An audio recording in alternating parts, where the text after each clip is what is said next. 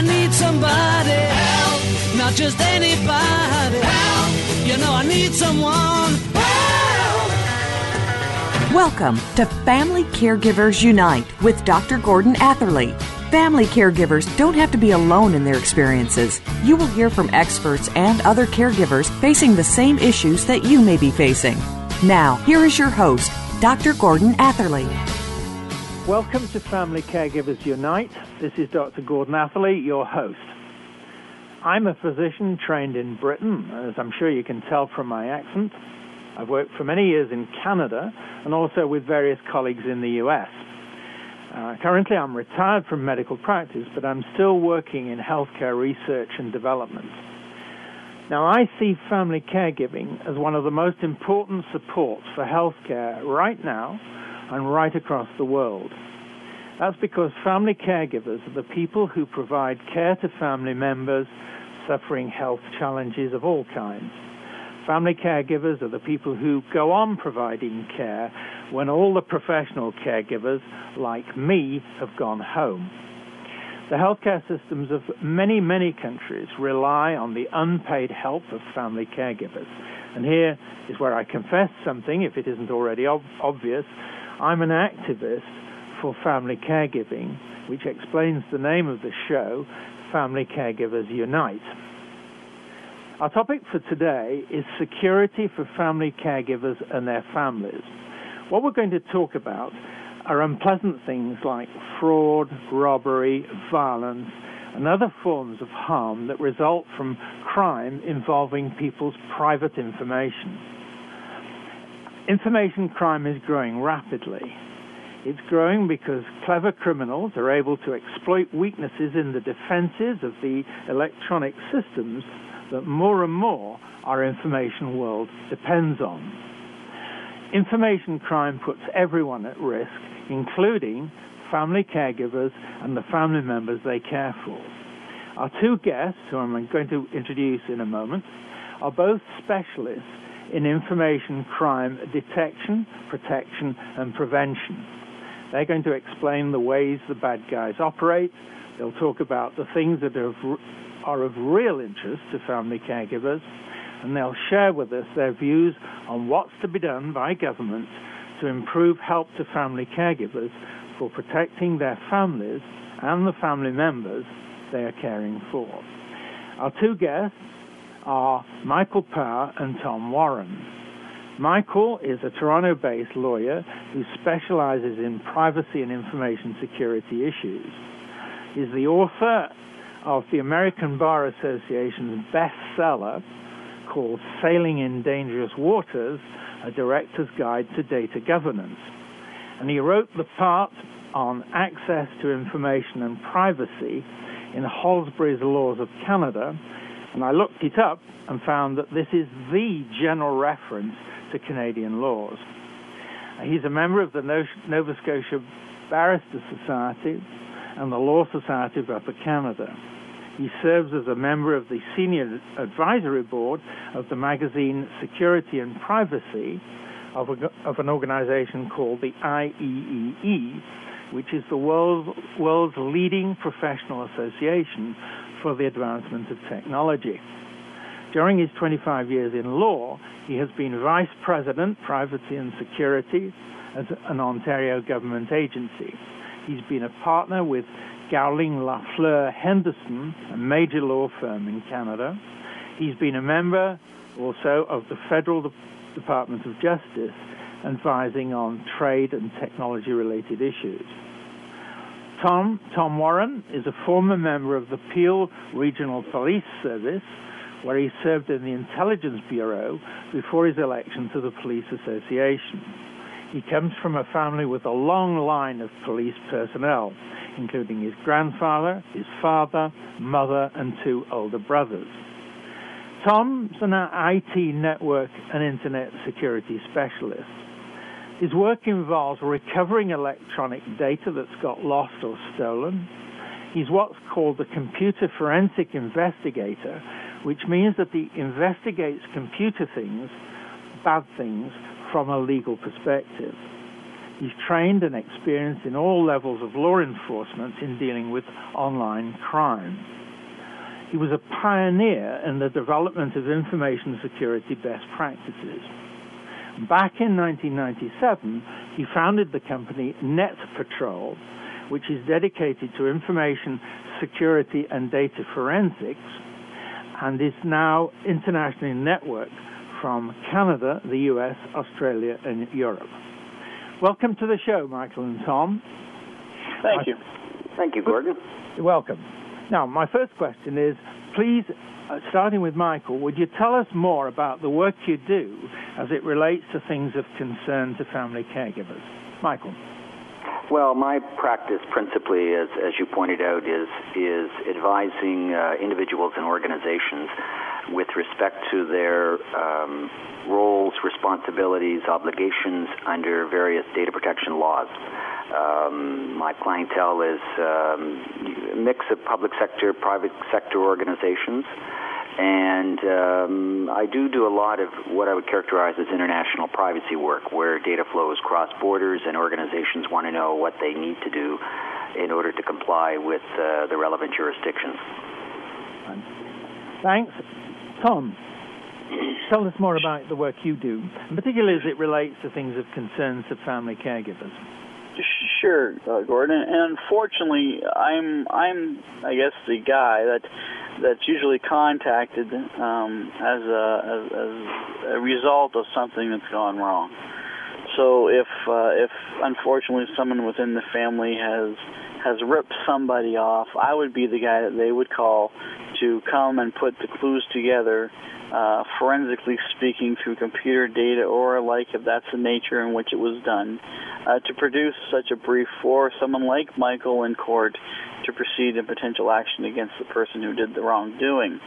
The majority of my clients are corporate clients, but I do work in the domestic field too, in family courts as well. But the majority of my work is data forensic work, whereas we recover the data that's going to be produced as evidence in court for those who have done wrong, who've done something wrong to somebody else.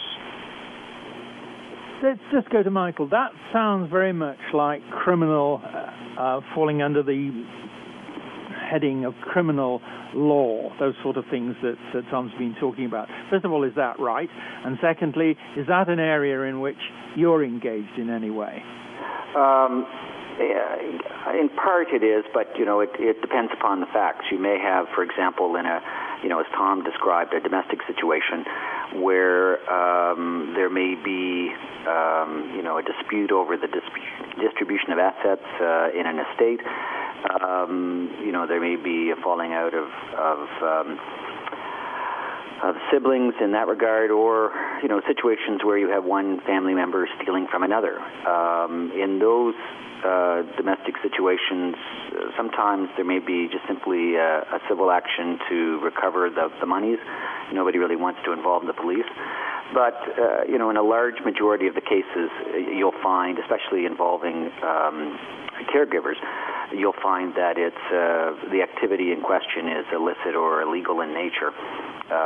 Identity theft being probably the most common for individuals. Right.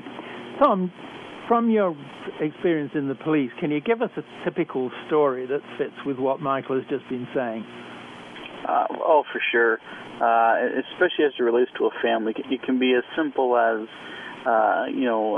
someone close to the family or even another family member, taking credit card information or getting more credit card numbers or whatever under the name or under someone in the family's name and that kind of thing, as I'm thinking as it pertains to family. That's very common frauds that take place today, and especially an identity theft type of situation. So effectively, I use the information that you've input on your computer or that you've thrown in the garbage, and I take that and I impersonate you electronically, and then start to get things mailed to certain P.O. boxes and collect the credit cards, start charging them out against your name. And that is a very common, unfortunate thing that happens today. Yeah, Gordon, I'd just like to reiterate something that Tom brought out, and I think it's a very good point. When we talk about the hazards facing individuals these days, a lot of people tend to focus on the electronic side, the technology. And Tom brought out a very good point when he talked about paper documents. And it's important to consider that the media on which personal information is stored is irrelevant in a lot of ways. Just as people have to be careful about their computers, they have to be careful about their any kind of statements or documents that might have useful personal information for somebody who wants to perpetrate a fraud. For the family caregiver who might be looking after somebody, with Alzheimer's disease or something like that, where memories have suffered and so on, who takes care of that kind of situation, the protection against the careless use, shall we say, of paper information? Michael first? Well, I would just simply say it's whoever has been tasked with administering the affairs of that person. That could be a spouse, it could be a legal representative, it could be another family member. Right. Tom, have you had any dealings in a situation like this where somebody who's been tasked with looking after the, shall we say, the financial affairs of somebody who's not too well, have things gone wrong in that way that you can quickly describe? I've had a case something like that. It was more of a family business, and the father wanted to retire but wanted to be involved, and it got really mucky. Effectively, he wasn't able to really run the business anymore. It was a bit of a landscaping business, and so his sons were kind of taking over, but they took over in all the wrong ways. It wasn't done in a pleasant way, and I guess it could have been avoided if the father had put in proper, I guess, protection. Tom, I'm going to interrupt Sure. you there because the break is looming up, and I want to come back to those things. So let's just take the break and then come back. Time for us to take the break. This is Dr. Gordon Atherley, and my guests are Michael Power and Tom Warren. You're listening to Family Caregivers Unite on the Voice America channel. Please stay with us. We will be back.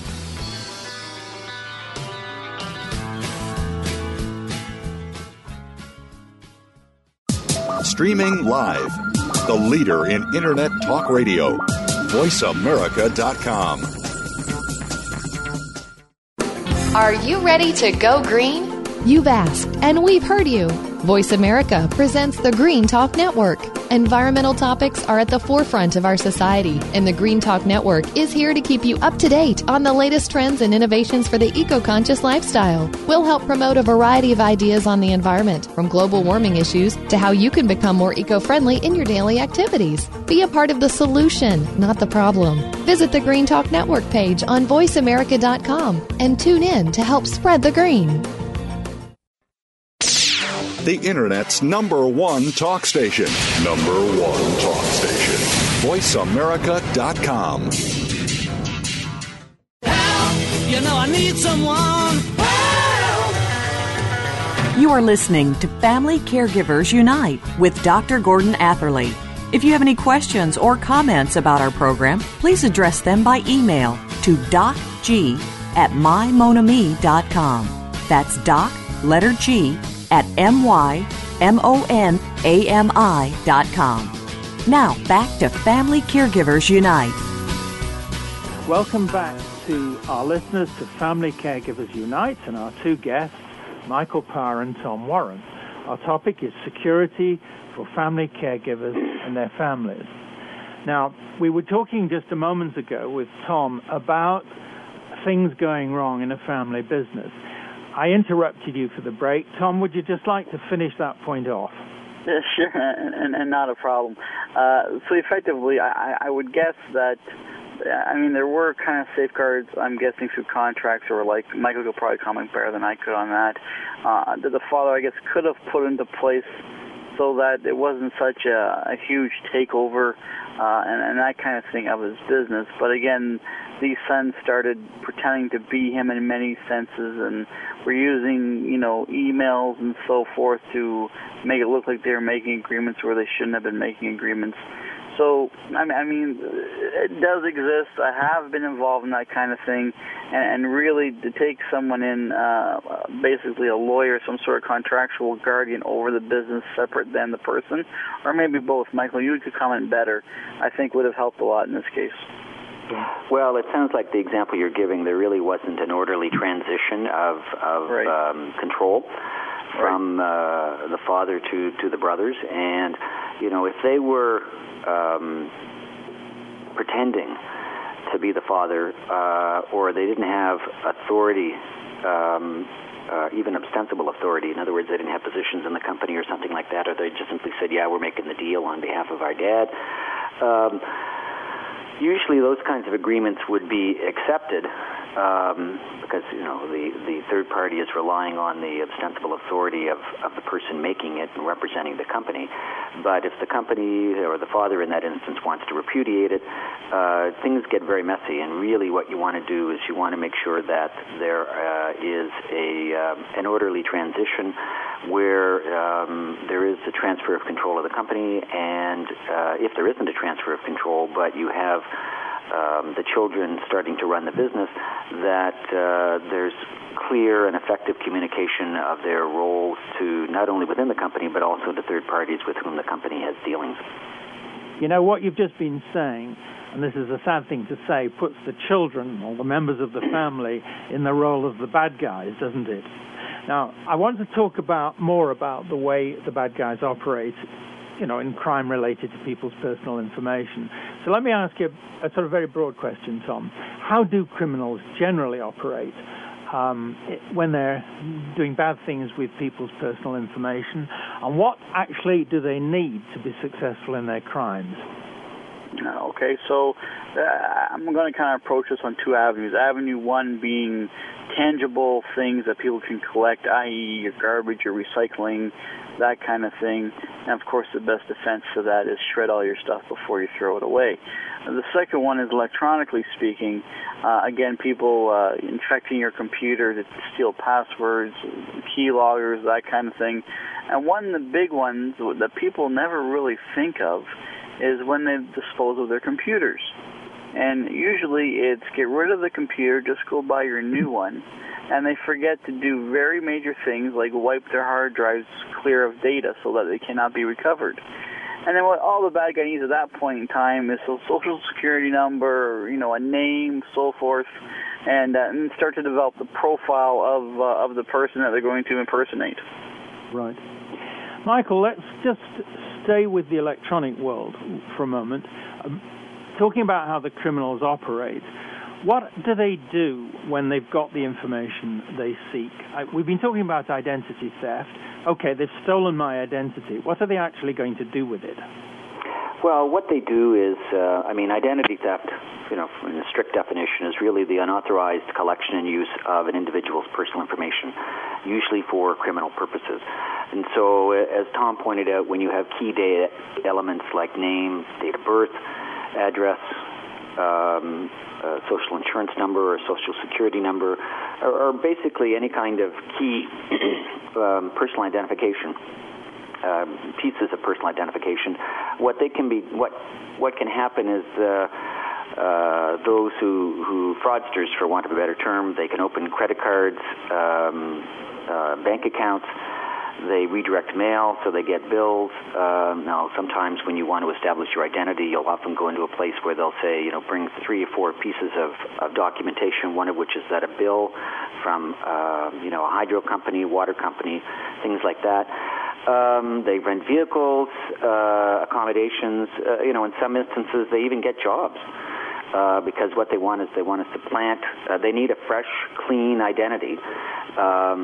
They'll compose a resume, but the key demographic data that somebody needs in order to do, say, a background check, they would be using yours if they wanted to steal your identity. Right. Sometimes, this is also for Michael, sometimes 2-3 years back, here in Canada and I think elsewhere, there was a big fuss about what came to be known as mortgage and title fraud. Michael, what's that, and what's the story behind it, and is it still a relevant concern?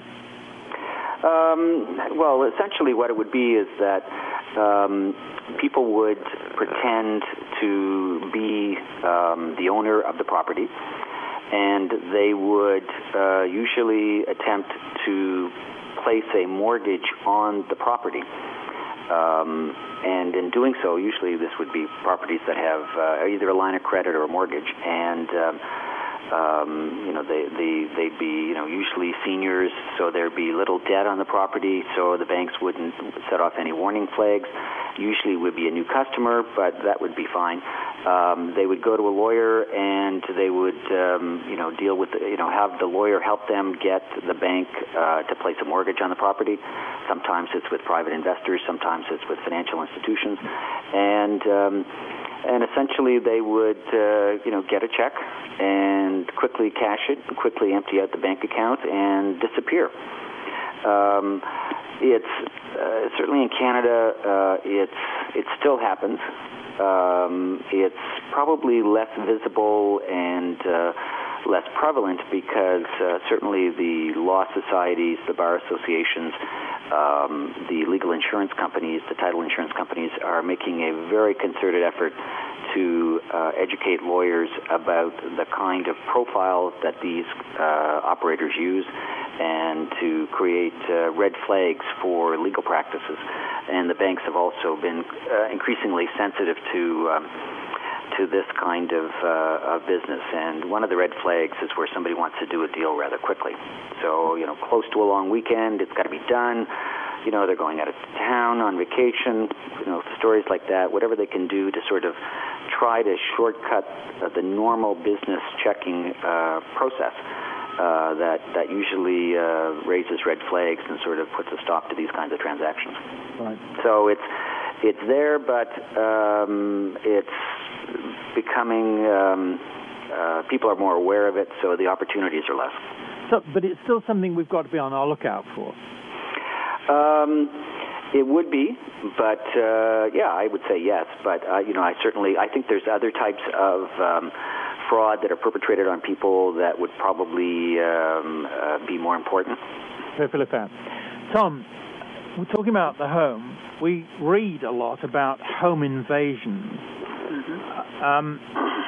Going back into your sort of police experience, what do you know about that?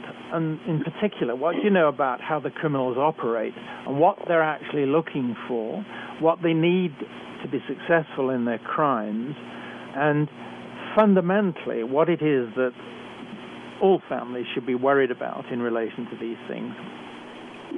Sure, and I know of home invasions rather intimately, as there was a very serious event that happened on the police department I used to be on, where actually two police officers turned to, I guess, the dark side and began their own home invasion type of practice, and one guy I knew quite well, unfortunately. But for the most part, people have to think of layered security. So these guys, they're going to watch your home, they're going to watch your routines, they're going to know the best time to kind of come into your home, they're going to, perhaps try to sell you something, and then once they're in, it's a matter of overpowering, and then come out either ropes or handcuffs or alike, and they like to usually kind of subdue the person they're going to invade upon. Now, people who keep money at the house, safes at the house, those kinds of things can very well end up getting hurt because the people who are actually doing the invasion are going to want to get passwords, to get keys, etc., to get the goods out of the home. Right. So when I say layer security, it's not just an alarm system anymore. Maybe a camera system's a good thing to have.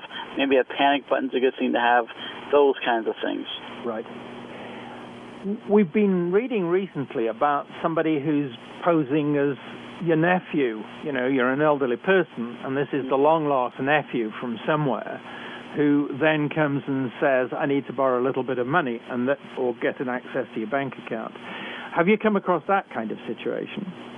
Tom? What you find is a lot of people will research you to the nth degree online, and with these different genealogy websites now where you can trace your family history, well, they can do the same if they get a bit of your information. So, that's kind of how they develop this long-lost cousin or nephew or whatever kind of atmosphere. And they'll know very intimate details about the family because of doing their history check on your family. Would you say that seniors are the most likely targets for that kind of activity, or are there others who are equally at risk? I would think that seniors would potentially be more of a target, mostly because it's a typical the good old grandpa's going to help me out type of atmosphere. Do you know what I mean? Mm-hmm. So yes, I would think that seniors are a target. I would think that and they're less likely to be in the know when it comes to technology or what's available on the internet and that type of thing. That being said, one of the biggest increase on users that are coming online are seniors. So hopefully that changes as time goes on, as they learn more about the computers and that kind of thing. Right. We're running soon into the break, so the next time after the break, we'll just get into that question about seniors using information technology and the questions of the risks that using something like email might bring. So we're going into the break now. This is where we have to pay the rent. And this is Gordon Atherley, Dr. Gordon Atherley, and my two guests, Michael Power and Tom Warren. You're listening to Family Caregivers Unite on the Voice America Variety Channel. Please stay with us. News, opinion, passion. Your voice counts. Call toll-free 1-866-472-5787. 1-866-472-5787. VoiceAmerica.com. Are you looking for the next best thing? Of course you are. We all are. The next best thing is like your personal crystal ball on the radio, only it's much more accurate. We'll discuss medicine, healthcare, politics, the arts, matters of the heart and spirit. In this confusing world, the next best thing will keep you ahead of the game. Where can you find the next best thing? Join your host, Linda C. Thompson, on the Voice America Variety Channel every Wednesday at 8 p.m. Eastern Time, 5 p.m. Pacific Time for the next best thing. Talk, talk, talk. That's all we do is talk.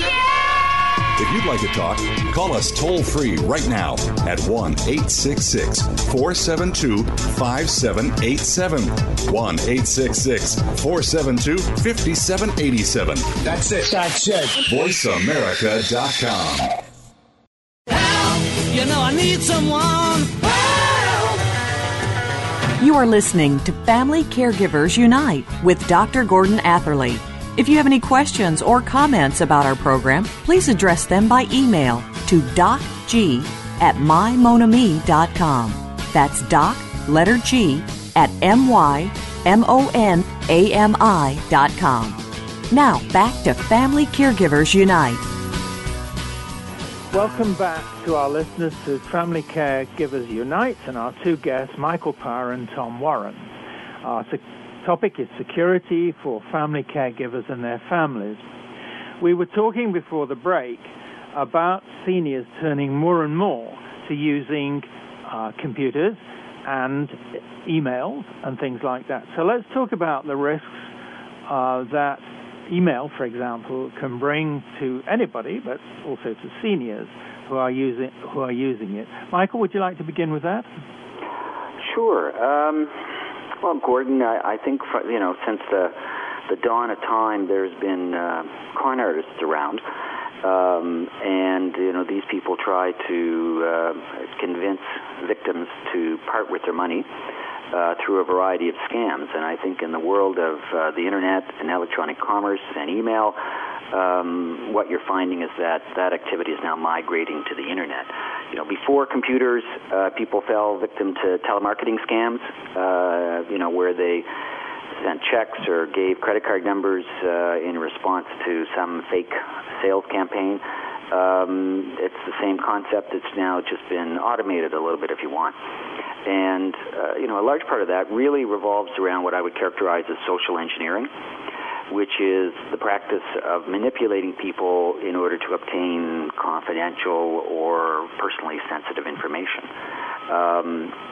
Some examples of that would be, somebody sends you an email, directing you to a website which allegedly is your bank, and they're asking you to verify your account, and they ask you for your credit card number and your expiration date and a variety of information. And what you wind up doing is you're basically freely giving it to the criminal element.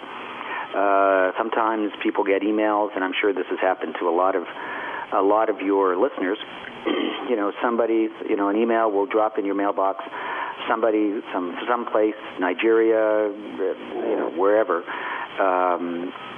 says they need to move, thousands or millions of dollars, and they need your help in moving the money from whatever country it's in to Canada or the United States.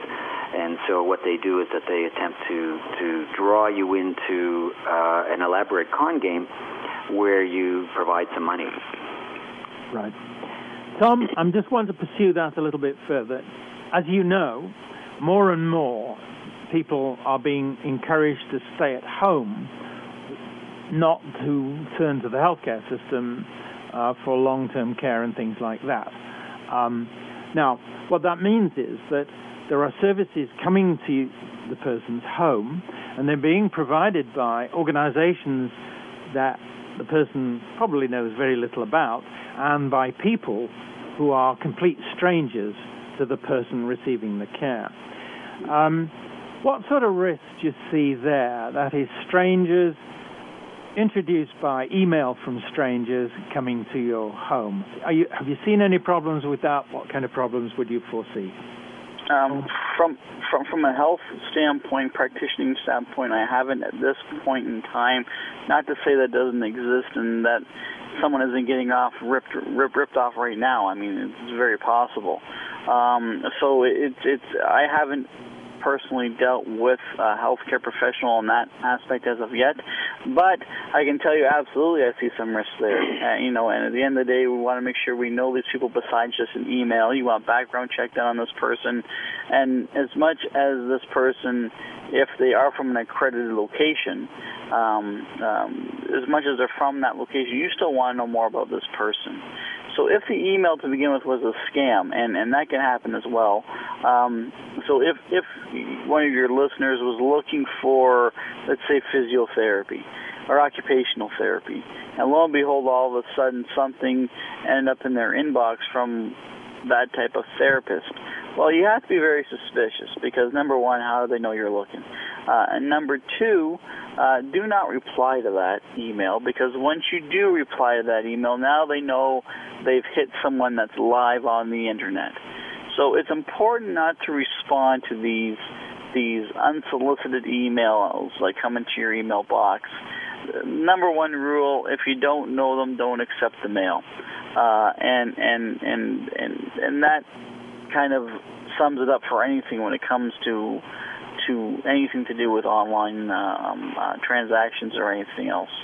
Now, even if you know this practitioner is from whatever hospital, whatever rehab center, whatever it might be, whatever service, it doesn't mean you still can't get a background check or more information on this person, regardless whether you're in Canada or the U.S.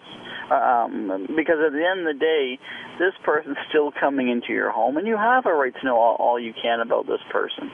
So I would stress with people, if you're alone and if you're needing outside care and this person is coming into your home, don't be shy to speak up. Don't be shy to interview this person yourself, or get a family member you trust to interview this person. And if it's just not feeling right, deny access. Ask for somebody else. Very fair. Yeah, I would agree, Gordon. I think if somebody shows up unexpectedly, then at a minimum, you should be calling, or a person should be calling the organization that sent them to verify it. And don't just take the telephone number that the person gives. Make sure that you have independently the number to call the organization that's providing you the services and sent this caregiver. Very good. Very clear. Now, I'm just going to turn back to something that you mentioned, excuse me, using technology to protect us, things like alarm systems and other forms of protection that technology might be able to provide. What do you think about these? And Michael, first of all, what about technology to protect us?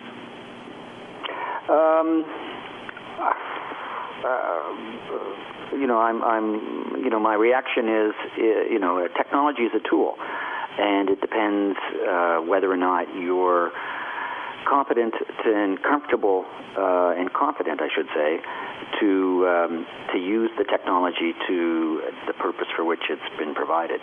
So, certainly when you do online banking, banks provide, encryption capability, so there is some trust in that. It's when you get the thing that, it's when somebody initiates contact with you and asks you to click on a link or go to a particular website, that's when problems can start to arise. So technology is an enabler, but technology, there's no magic in it in and of itself, and you have to understand its uses and its limitations. And there might be bad guys at the other end of it. Yes, especially if it's unsolicited. Right. Now, I want to talk about, Tom, we talk about technology with Tom, where technology is being used for things like alarm systems and warning systems that something isn't right in the home. What do you think of those? What are the options? And what are the kind of things you might recommend to family caregivers? Well, definitely. What the number one thing, and I totally agree with what Michael has said. Like, technology can be utilized to help, but you have to be competent and comfortable enough to use it. And I still kind of form to the KISS type of kind of theory and the keep it simple, stupid type of thing.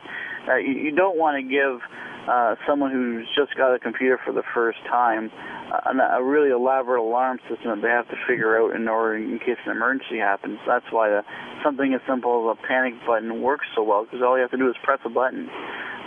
The one thing you want to do, and don't get lazy with this, is you want to test this stuff, because there's batteries inside these things. There's signals. There's all these things that happen with this technology that unless you test it when you need it, it may not work. So it's important to remember to test this technology, whatever technology is you're using in whatever circumstance. And if you're not knowledgeable enough to test it, before you purchase it or bring it into your home, make sure that you know somebody who is qualified. They can test it or can audit it, or make sure that everything is working. A little bit of proactiveness goes a long way in this kind of area.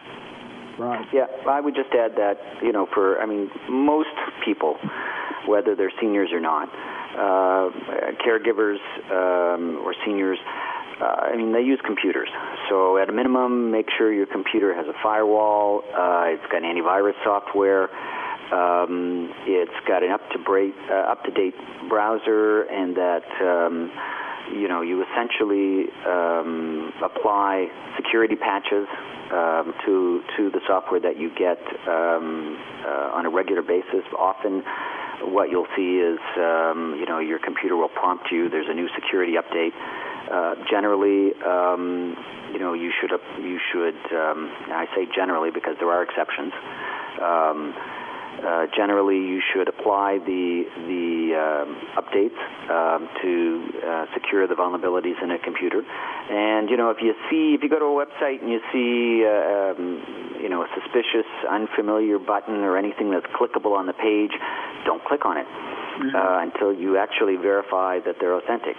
Because when you click on one of these things, whether it's a link in an email or a button on an unfamiliar website or a button on what appears to be a familiar website, what you wind up doing is downloading malicious code, and that's the surefire way to allow bad guys to steal your personal information. Perfectly fair. Now, we're coming up to a break, so I'm going to give you both the same question, and it's just going to be a brief answer, please.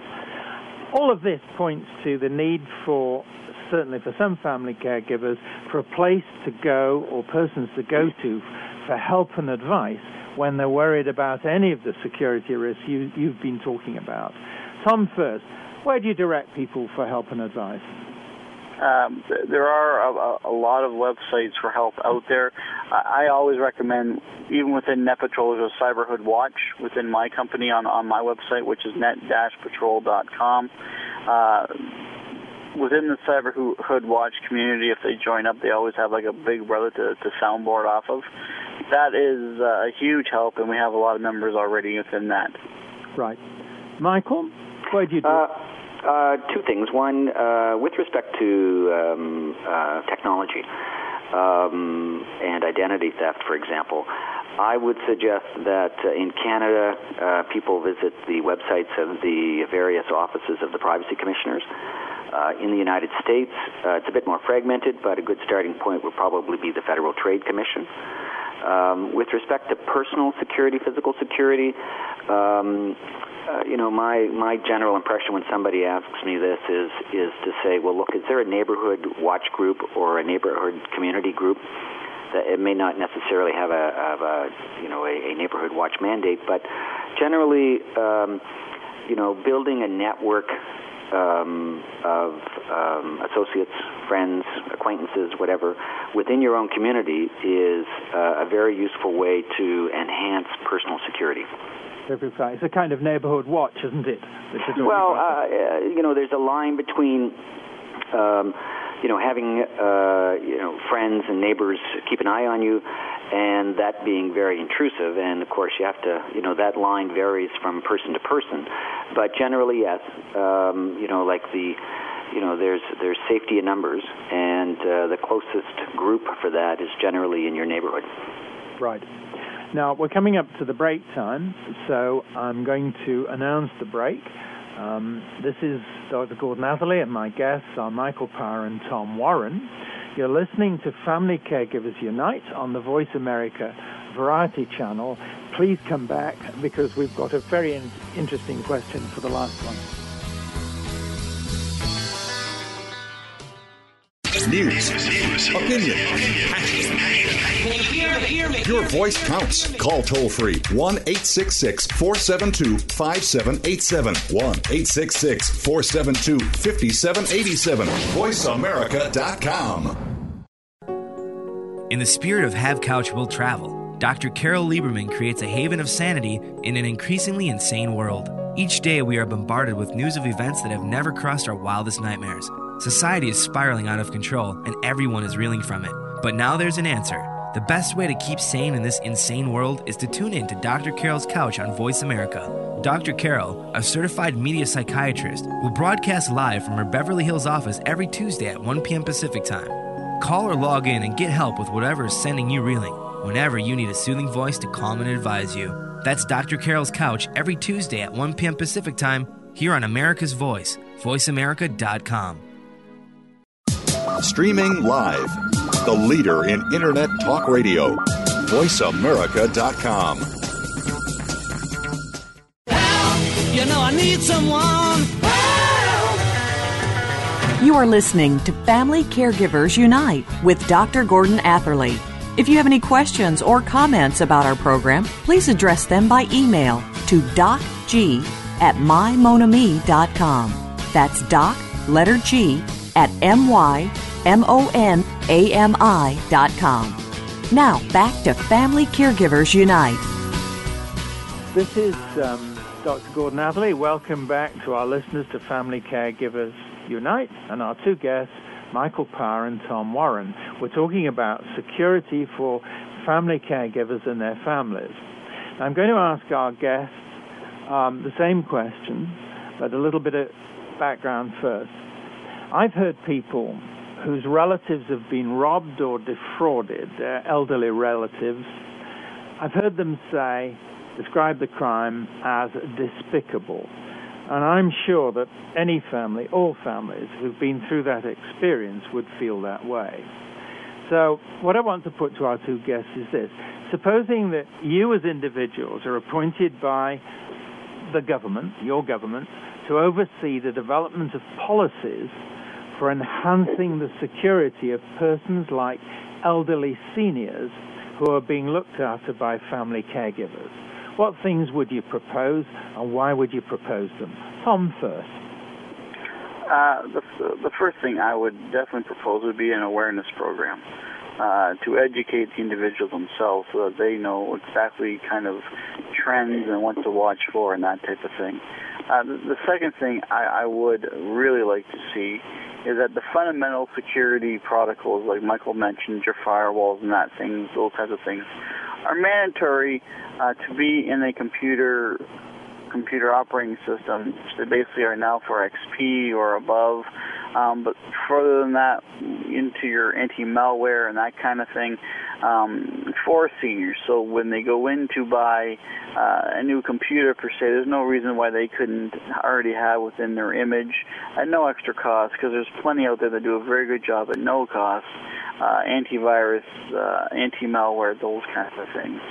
Those would be my first two, and then really I'd like to see more of a potential monitoring type of program with vulnerable people like the handicapped or like the elderly that are just really kind of merging into this new technology, because the scams get a little better every year. The new approaches are every year. Infections are happening at an alarming rate on everyone's computers, but most seniors don't know if they get infected what to do, which is basically unplug your computer network cable from the modem and just leave it off the internet until it does get cleaned out. So those are the kind of things I would like to see, at least to begin with. Okay. Michael, what would you be proposing? Well, I was going to say everything that Tom just said. That was a joke. No, Tom's ideas are very good, and I would probably add to them by saying a couple of things. With respect to technology, a lot of identity theft isn't necessarily from there is a degree of social engineering that people have to be aware of and to guard against, and to have some basic education about how they should react when somebody makes an inquiry for personal information from them. But also, a lot of personal information is held by other organizations, and one of the things that I would do is to probably try to create a policy and legal environment to encourage better security. If there's a security breach and there's a loss of personal information, that could lead to identity theft through no fault of the caregiver or the senior concerned. And if that happens, I'd probably want to punish those companies very harshly. I'd like to encourage them, whether it's through positive incentives or negative incentives. It doesn't really matter to me, but what I'd like them to do is I'd like them to have better security. And I would agree with Tom. I think they need to build better security into their products. A lot of times software is sold and it's rushed out the door, and the last thing that people think about is building security into the software products. Now, that attitude is changing. It's slowly changing, but it is changing, but not fast enough for me. I also think on the technology front, when people have problems on their home computers and, it is infected, it would be helpful to encourage some support groups or some dedicated organizations to focus on this, to help seniors with their computers to ensure that these kinds of problems are avoided. On the personal security front, I think I would encourage I put in place policy initiatives to encourage more neighborhood activity and more neighborhood support for seniors. That'd probably be the kind of recommendations I would put in place. if you ask me to. We have, with respect to identity theft, the laws are on the books. They are enforced. It's tough to enforce them because it's often tough to get evidence, and these people tend to disappear very quickly. But the laws are there, and to the extent that evidence can be collected, they are used by law enforcement authorities. So I don't think it's necessarily putting in place laws or having tougher enforcement of the laws. It's obviously it's always difficult to reprioritize law enforcement priorities, but they're there. But I think a lot more education, awareness, and community support would probably be much more effective than just simply relying on laws and law enforcement. Perfectly fair. Now, let's go to Tom. What about law enforcement? Let me ask you, would you want to see any policy changes about how the police regard the sorts of threats to seniors at home that we've been talking about? Would you see any need for changes, or do you think things are being handled as well as they can be? Well, I by no ways or means feel that I should speak for all police departments, but the police are a very busy organization. Regardless, throughout North America and even Central and South America, police are very, very busy. And while frauds, are a serious crime, it's really tough to get police involved on a personal type of fraud.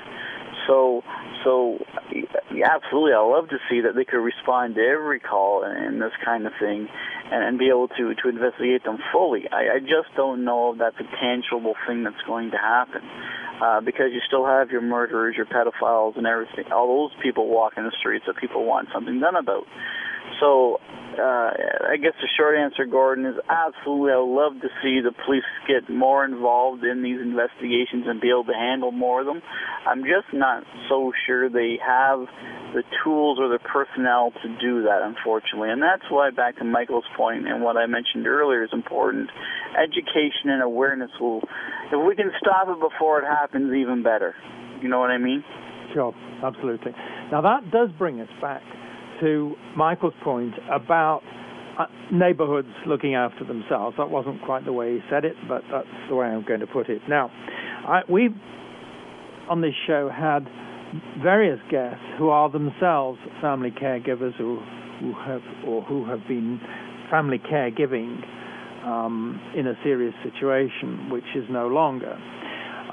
What they all say is that, particularly if they're doing a job, if they've got employment, there really isn't any time left to do anything much apart from what they're currently doing, which means that efforts to educate them, warn them, and the rest of it are competing for their priorities.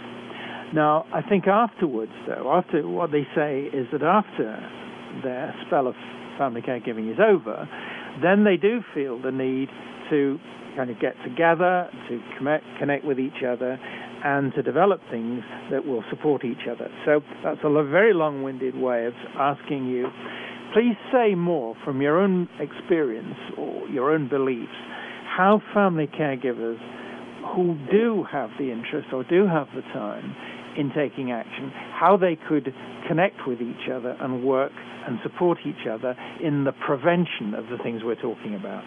What do you think? Tom, you go. Okay, I was wondering if it was for me. Well, at the end of the day, Gordon, people will be at different levels when it comes to technology, understanding it, and that type of thing. Ideally, getting involved with there's various groups online, and you can research them. I mean, I tout Cyberhood Watch because it's my own brainchild, but there's other similar, I guess, organizations like SOCUM, SOC-UM.org, that are there to help people when it comes to curbing really online crime in a whole. I would encourage people like that to get involved in those kinds of things, because really no one person has all the answers. And by kind of grouping it together and talking about it, looking for advice and so forth, a lot of the police departments, for example, have a lot of community awareness sessions, and usually they promote them on their websites. So if we really want to kind of band these kind of people together who want to know more, I'd say hop online and get active with, companies like myself, or like your local police, or those kinds of things, or like SOCM and those kinds of organizations. Michael, what do you think? The only thing I would add would be to say, talk to the local police, talk to local community groups, and to find out what programs and initiatives they have that individuals can plug into. But I think it's very much a network is needed. Like as they say, the strength of a chain is only the strength of the weakest link. And by having a network, what you can do is that you can strengthen everybody within that network. And I think the kinds of things that people have to do in order to get the personal and technology safety that they want, and still take advantage of living at home and then using the internet, then I think it's to take advantage of appropriate support groups. Right, great.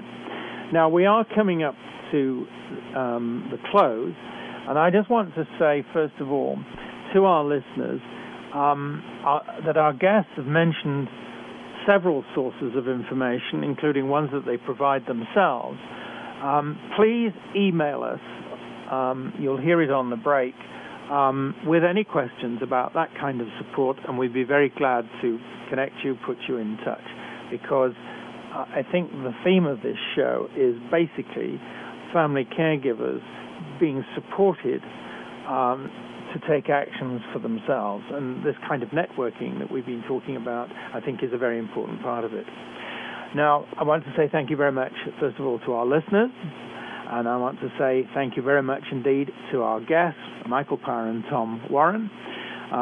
They've shared with us what they really feel is important about some of the risks, what should be done, and they've pointed to things. If we were to elect them, these are the things that they would have pointed to, and then, we hope, carried through, that would help family caregivers deal with something that is a threat.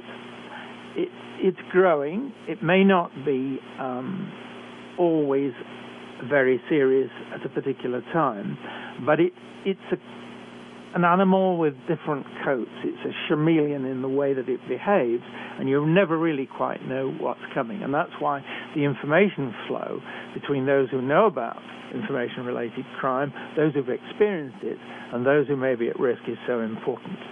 So for those things, Michael and Tom, thank you very much. Now, our next episode is about family caregiver burnout. That's another challenge for family caregivers. So please join us, same time, same spot on the internet, and look forward to speaking with you. Thank you again for joining us this week for Family Caregivers Unite with your host, Dr. Gordon Atherley. Please tune in again next Tuesday at 10 a.m. Pacific Time, 1 p.m. Eastern Time on the Voice America Variety Channel. And until then, we hope our program will help make the coming week easier and more hopeful. And I do appreciate you being right.